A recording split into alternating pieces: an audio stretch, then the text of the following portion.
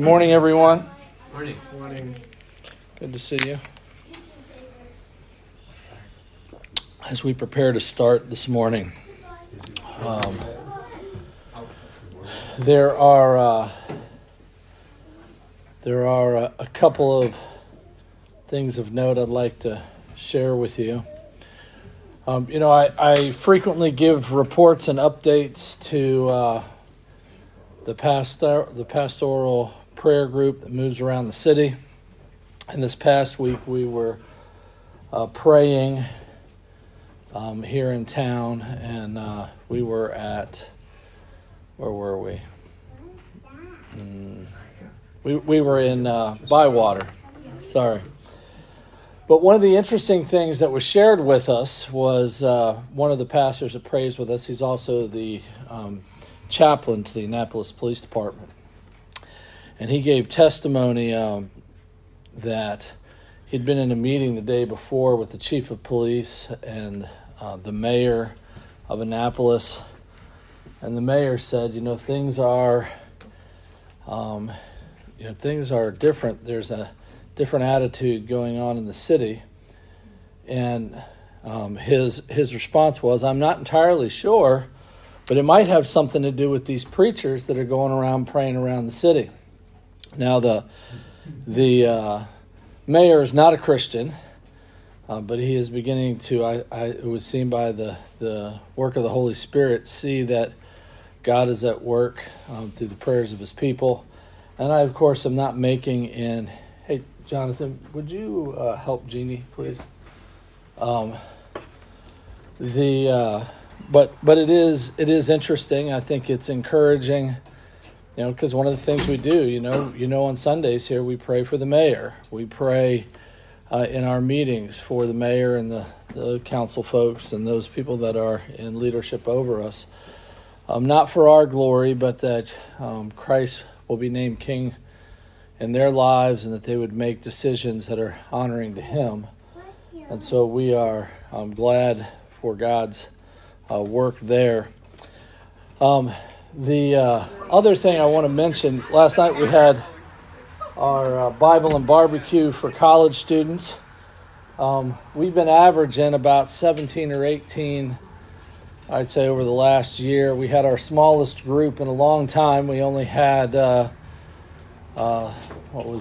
altogether 6 last night. A lot of things going on, parents in town for midshipmen, other commitments going on for some of our regulars.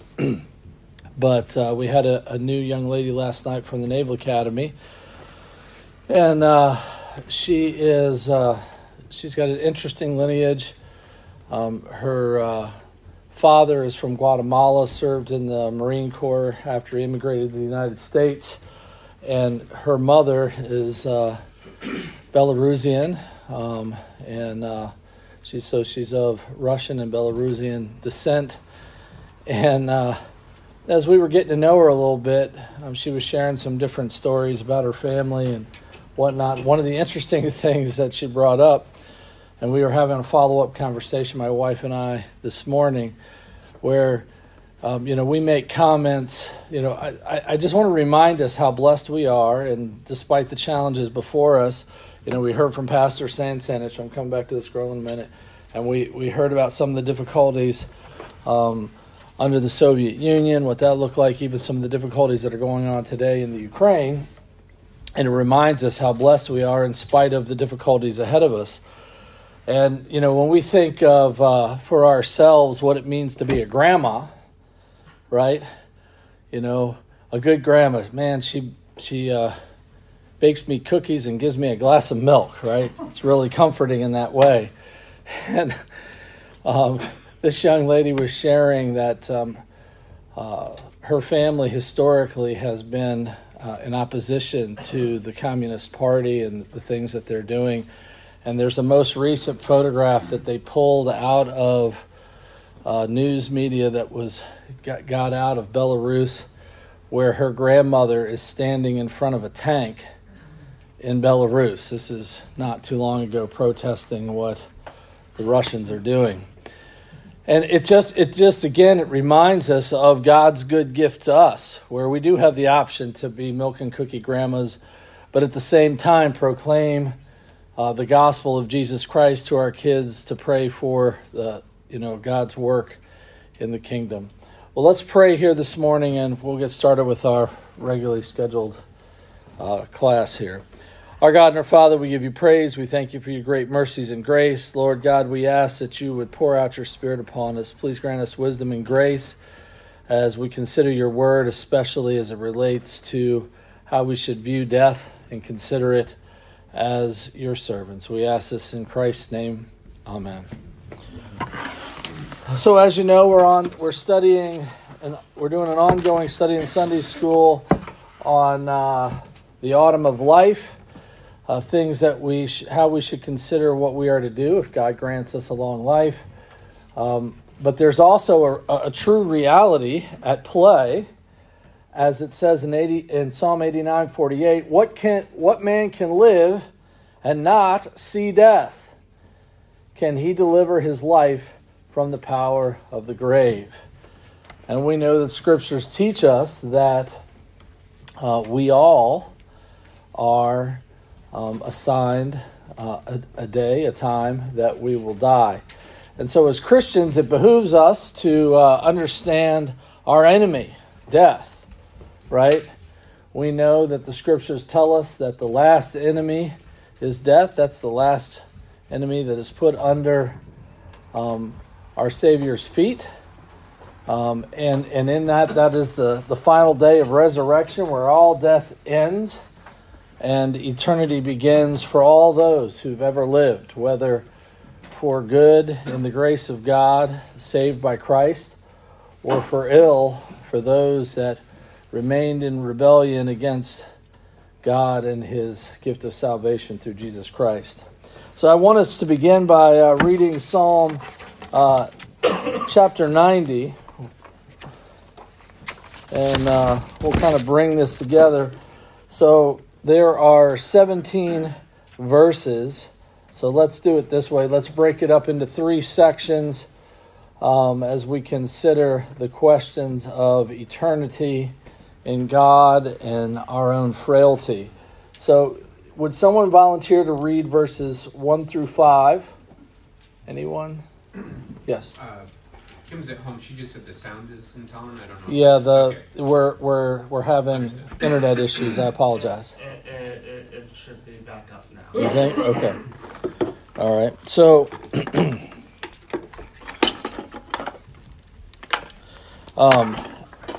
so then I'd like someone to read 6 through 10. 6 through 10. So who had the first 5? That was a mistake. I can do it. All right. For another reason, but I can. Or did somebody else? No, we've got more to go. Okay. So, and how about 11 to the end? James, you want to get that? Yep, I can do that. All right. So, Jonathan, you're first. Okay. So we're reading Psalm 90, and what you're going to do, you're just going to pick up one behind the next. Okay. All right, please begin. A prayer of Moses, the man of God. Lord, you have been our dwelling place in all generations. Before the mountains were brought forth, or ever you had formed the earth and the world, from everlasting to everlasting, you are God. You return man to dust and say, Return, O children of man. For 1,000 years in your sight are but as yesterday when it is past, or as a watch in the night. You sweep them away as with a flood. They are like a dream, like grass that is renewed in the morning. In the morning it flourishes and is renewed, and in the evening it fades and withers. For we are brought to an end by your anger, and by your wrath we are dismayed. You have set our iniquities before you, our secret sins in the light of your presence. For all our days pass away under your wrath. We bring our years to an end like a sigh. The years of our life are 70, or even by reason of strength 80. But yet their span is but toil and trouble. They are soon gone, and we fly away. Who can comprehend the power of your anger? Your wrath is as awesome as the fear you deserve. Teach us to realize the brevity of life, so that we may grow in wisdom. O Lord, come back to us. How long will you delay? Take pity on your servants. Satisfy us each morning with your unfailing love, so we may sing for joy to the end of our lives. Give us gladness in proportion to our former misery. Replace the evil years with good. Let us, your servants, see your work again. Let our children see your glory. And may the Lord our God show us his approval and make our efforts successful. Yes, make our efforts successful. So there's obviously a lot here. We're just going to highlight a couple of points and then start moving along through this. But this psalm clearly reminds us, first of all, God is sovereign, right? He's been our dwelling place, not just for generations, but even before all of the mountains were brought forth, right? We know in Ephesians 1, before the foundations of the world, right? God foreordained his elect, and he has made his plans for history, right? And, he is from everlasting to everlasting. He is God. I mean, that sums it up. God is over all, and he is God, and he is sovereign in all things. And he reminds us that being under the curse of death from the fall, that we return to dust, right? That for all of our efforts, it comes to naught. I'm reminded of our brother Joe Green, who worked in civil service after his time in the military and held high levels of classification. And he sat one night in our men's meeting and he talked about, it was really interesting at his retirement, how was sitting in his office and they came in and they took everything that he had been working on, all these papers, all of these documents, all these things he'd been doing, and they put them in a burn bag and they took it away and threw it into the burn bag furnace, right? It was like watching everything, the accumulation of all that he had labored for, right, be put in a bag and taken and burned up. There was a piece of humility and a little bit of exasperation there. But we too must recognize that what we are doing, when we are doing anything that is outside of what God has for us to do, when we're on our own selfish ways, all that's going to be burned up, right? Everything done outside of Christ Jesus will pass. And what's going to happen? Just like the grass comes up and then the grass dies. And I thought it was interesting. I remember when first time I brought a friend of mine, we were going to Bible college in Minnesota. He'd grown up in Minnesota, seen the harsh winters of Minnesota his whole life, never been anywhere else in the winter. And I convinced him to come with me in January on winter break, or maybe it was early February. And we came back to here in Maryland, and he was shocked to see that there was green grass in winter, right? I can tell you, as one who's lived in Louisiana, that winter is short. You cut grass for 11 months of the year. But still yet, no matter where we are in the world, our lives perish like plants that come up and then they go their life cycle and they are burned up. And of course, then he reminds us of the fragility of where we are. It says in verse 7, "For we have been consumed by your anger, and by your wrath we are terrified." Now, this begs the question, why are we terrified? Anybody? Because we know we're guilty. We're guilty, right? We are objects of wrath because of our sin. Our sin makes us enemies of God.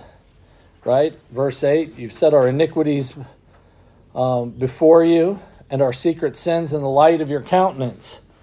In other places we embrace the idea that God is light, but we also have to recognize that our sin is before us. God sees it all. Everything that we thought was done in secret, maybe just inside of our heads, all of that is laid before our God. And in an unrepentant state, we finish our years like a sigh. We're just, right? All of this outside of the reconciliation to God the Father through Christ the Son, puts us in this place. And he continues with, who knows the power of your anger? For as the fear of you, so is your wrath. So teach us, so all of this, in light of all of this, teach us to number our days that we may gain the heart of wisdom. So our prayer ought to be, Lord, teach us these things. Teach us to take account of our days. Sorry about that. I only heard balloons don't mix with something. Well, the fragility of life, is it not? Right? And then in the midst of all this, there comes hope. Return, O Yahweh, how long? And have compassion on your servants. In our estate of sinfulness, a place where we are at enmity with God, we are the enemies of God because of our sin and our rebellion, right? We can call upon the name of the Lord by the work of Jesus Christ and ask Him for compassion. We can ask Him for mercy. And you know what? When we receive God's mercy, what happens? We'll rejoice and be glad all our days. Right? So even though there's an inevitability of death, right? And death causes fear, causes us to evaluate all kinds of things. When we receive God's mercy and He gives us life, right? We can rejoice and be glad all of our days. What is this driving us to? As your pastor, I'm glad that you pray for me, and I ask that you pray for me to help me to grow in God and grow in wisdom and understanding in His Word so that I can lead and guide and teach and disciple this congregation and each one of you. The more and more that I study God's Word, I see that our life is called to be one of gratitude. That everything, like to glorify God and enjoy Him forever, right, is to live a repentant life filled with gratitude for the great mercy that God has bestowed upon us, right? And in that way, we can rejoice, not because of our own works, but because while we were yet children of wrath, Christ died for us so that we could be reconciled to the Father. And all of this is important, right? Because as he goes through this, he says, you've afflicted us with days, and we've seen evil and difficulty, and we've done evil. And he says in verse 16, let your work appear to your servants. So whose work is it to bring deliverance? It's God's. And what? And your glory to their children. Now, it's interesting, this part of this passage here, because, we're going to be talking about Christology in the service today. In other words, the doctrines of Christ are going to come up. It's a central theme of 2 John. And we see that there are promises to our children. And yet, we can look across this room and our broader congregation and the broader Church of Jesus Christ and see that there are unrealized promises to that our children would be His servants. Let us not lose heart in asking God for mercy and praying for them. Verse 17 tells us this, and let the beauty of Yahweh our God be upon us and establish the work of our hands. Yes, establish the work of our hands. So we know that we are objects of wrath, that we deserve death, and yet God is merciful and He has restored us through Jesus Christ, and there is hope. So let us take an account, knowing that we will die, and also that we ask God for His mercy, not just for the forgiveness of our sins, but that He will establish the work of our hands. So if you're feeling as you get older and you have less that you're able to do, What is it that God has called you? We spent a number of weeks talking about those things. What has God called you? What can you do? We should ask God to establish the work of our hands, right? He even says it's a double. And remember, anytime you see in Scripture something doubled, right, especially like right away, we need to pay attention. That's really important. He's really trying to emphasize it. Verse 17 again, and let the beauty of Yahweh our God be upon us and establish the work of our hands for us. Yes, establish the work of our hands. It's important, okay? It's important that we recognize that we need to be in humility asking God to establish the work that He has for us to do. So, there's a book I want to recommend. It's called The Last Enemy by Michael Whitmer. It's one that's highly recommended amongst CREC pastors in relationship to considering death. You can kind of see, if I look here, you see I got all these highlights and underlines in here. Very helpful in considering this.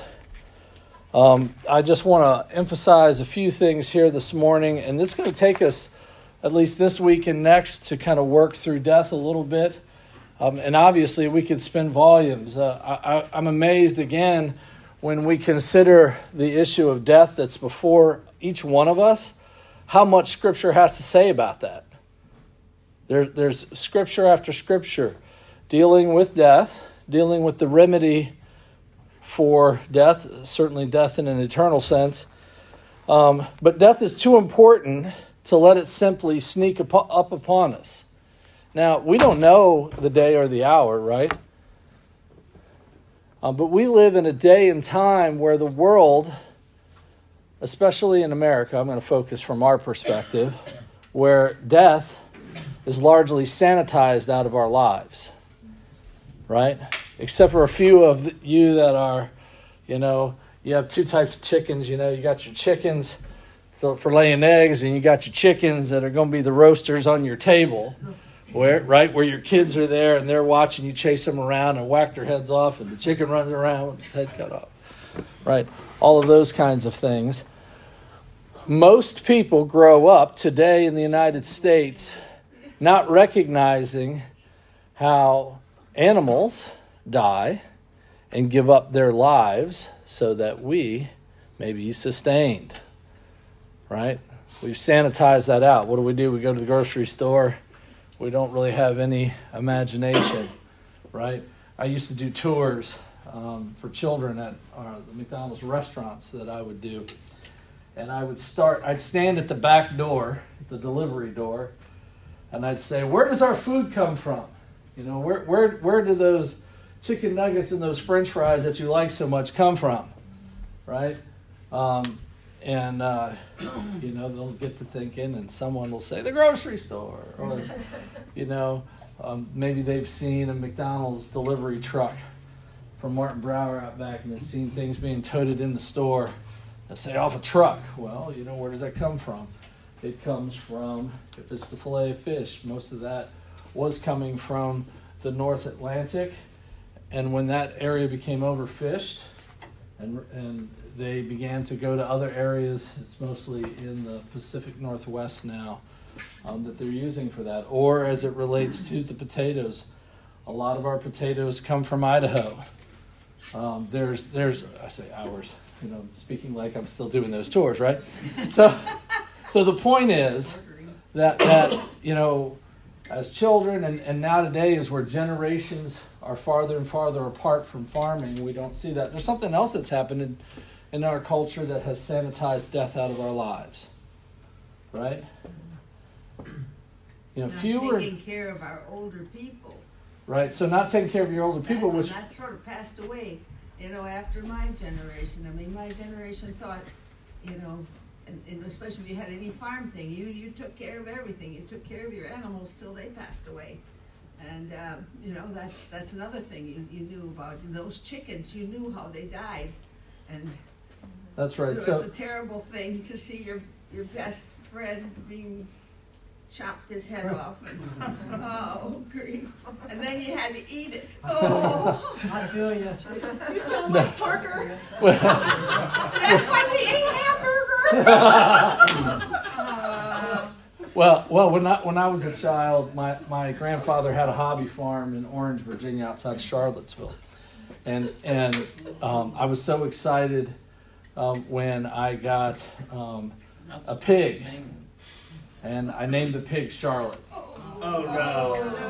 And, I was little. I was like 4, 5, something like that, right? I had seen the movie and all that, and I was, and then the recognition when my dad came home with a big deep freeze one day, and then the next trip down we went and got all the bacon and ham and pork chops that had come from that when I was little. It was a little tough, but the other thing that it sanitizes as Sister Jeannie has pointed out, that the caring for older folks, it used to be that there'd be generations in a home, that there'd be death in the home. Today, death in a home is considered unusual, right? What do we think? We think that people should be in nursing care facilities or in hospitals, and there's obviously sometimes where some of those things become necessary, but I don't think it's the norm, right?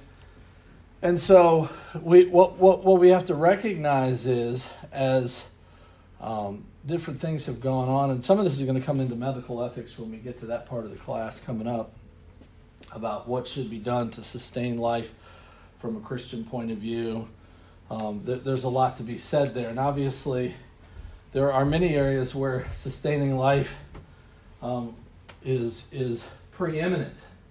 And there's also the part where we recognize that it is also the time for the body as well. Just as an example, by God's natural design, when our bodies come to near death, you become no longer hungry. You no longer desire the things that you once loved. You know, we had an elder, like an actual sat on the elders, who was also pretty elderly. I think he was 89 at the time, and he'd been in a digression of life, and every day we had a physician that was also an elder. Every day the wife would call, and they'd have different conversations, and then one day she said, he loved, and everybody knows, Elder Carter, he always loved tomatoes. He loved eating sliced tomatoes. And then one day she brought him the tomatoes, and he didn't want to eat them. He just had lost that. His body was shutting down. He died the next day. I noticed a similar thing with my father. He loved McDonald's double cheeseburgers, regardless of what you think of McDonald's. You can get into a habit of something that you really love and enjoy. And as he got older, we went from double cheeseburgers down to a regular cheeseburger, but he still loved getting that even when we weren't able to keep him in our home any longer. I would bring him this, and I remember the first time I took him a cheeseburger, and he didn't eat it right away. He just kept it in his hand and kept going on about the conversation. And it wasn't because he was full from eating what he was getting at the nursing home. He was at the place where his body was beginning to shut down. So that there are a number of things that we have to embrace and think about. But the reality is, death is appointed to everyone. We have forgotten because we've created this false situation in the world around us, so that we don't have to deal with death. Some of it is practical, right? It's not practical for all of us to have farms. It's not practical for us to care for everyone till their last breath. But again, we need to recognize that this is a normal part of life, and it is inevitable, and God has that plan for each one of us. So we need to not let it sneak up into us like surprised, right? When someone who's 90 years old dies, and I've heard people say things like, "I just wasn't ready for Mama to go." Now, in one sense, of course, we love the person and we care for them. But if you've ever been with a family member and you've watched their digression, there's a certain place where you are grateful for God's mercy for them to come into the presence of their Lord and Savior, Jesus Christ. One of the things I'm trying to point to is that in prior generations, through most of history, death was a reality in some way almost every single day, right? You were aware of it. Today, in our modern world, those things are pushed off. It's something we hear about or read in the paper or online now, right? We read those obituaries. And so I want us to be mindful in these remaining moments that we have here today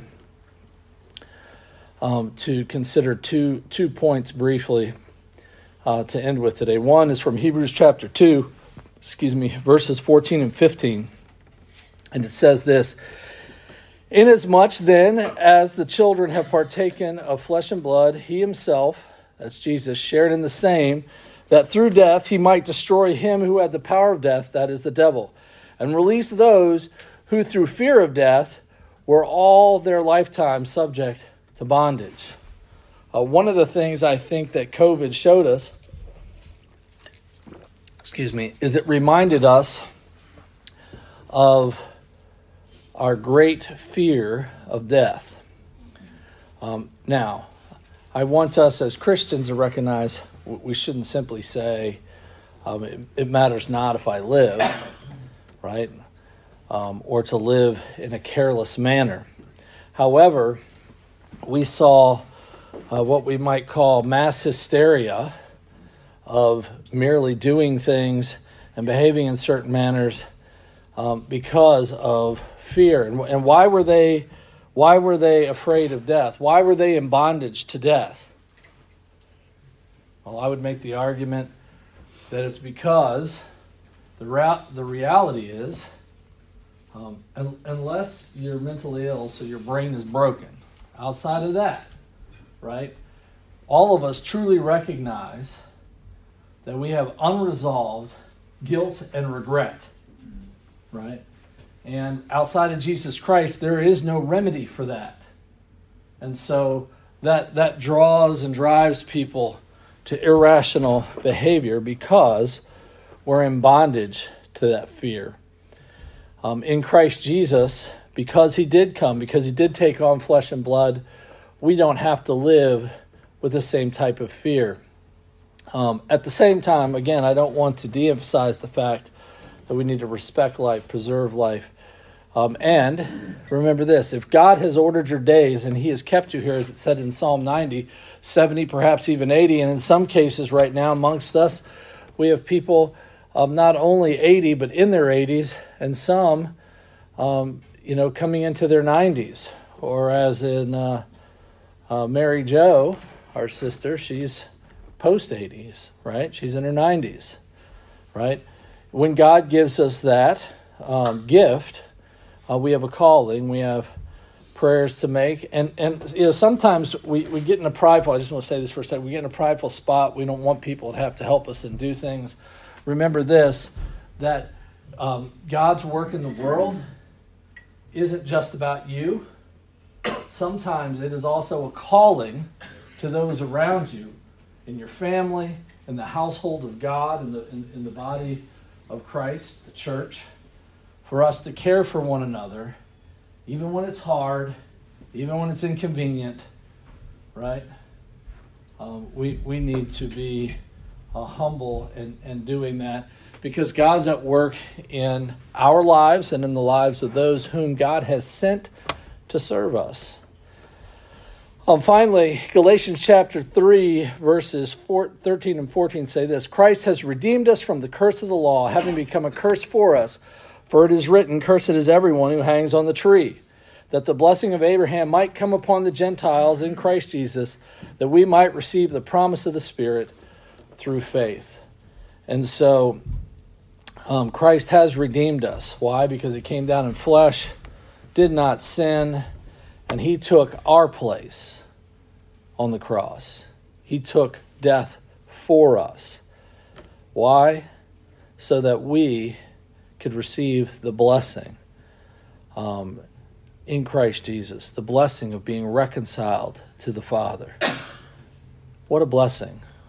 We can act and live in our daily lives as we receive the promise of the Spirit, as we believe God.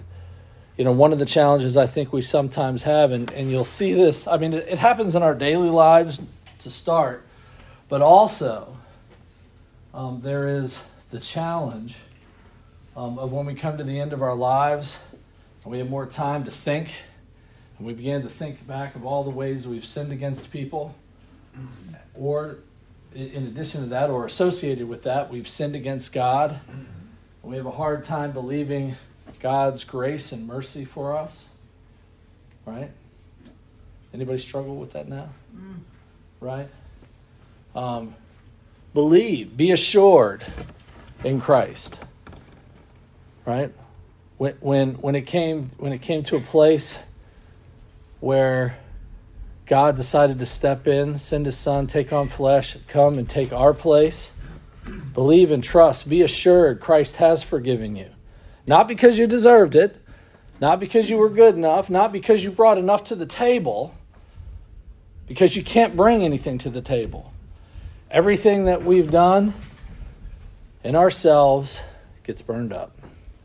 Only those, yes sir. I was going to say, only those things to which God has purposed in our lives and transformed us to will come through the fire. Yes? I had a question from Psalm 90.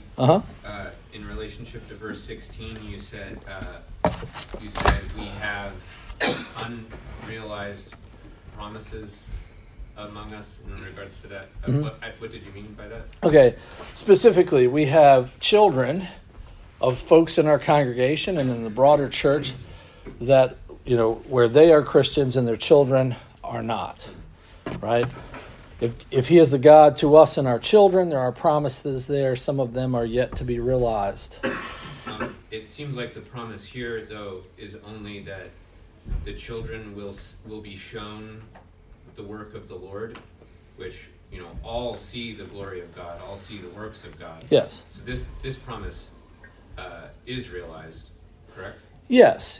But I guess what I want to do is not say that, is not recognize the fact that the broader promises of God to our children, right? They've seen the glory, right?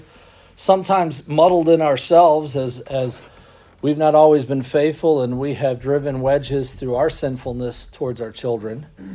And in other cases, we see it where it doesn't seem explainable, and yet there are children who have not realized the faith yet. Let us not become discouraged in praying for them, standing for them, and asking God for mercy for them.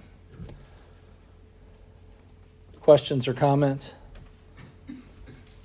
Yes, ma'am. Yeah, we live in a culture of life. I'm sorry, we live in a culture. We live in a culture of life. You know, the Western civilization is based in a culture of life because of the glorious message of Jesus Christ. And today, the world powers are hoping we all die off quick so they can, you know, have fewer to have to knock off. And tyrants always murder off in the beginning of their tyranny. You know, it was interesting last night speaking with Nadia, that student I mentioned.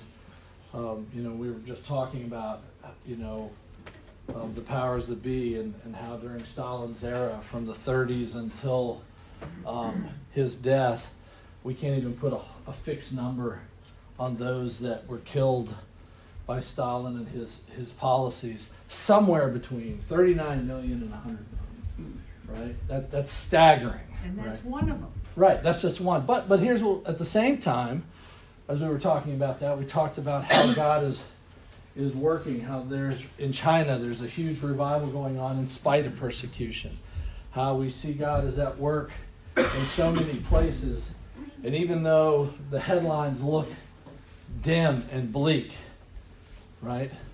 The promises of God's word from Isaiah 6 and Habakkuk 2, that the knowledge of the glory of the Lord will cover the earth as the waters cover the sea.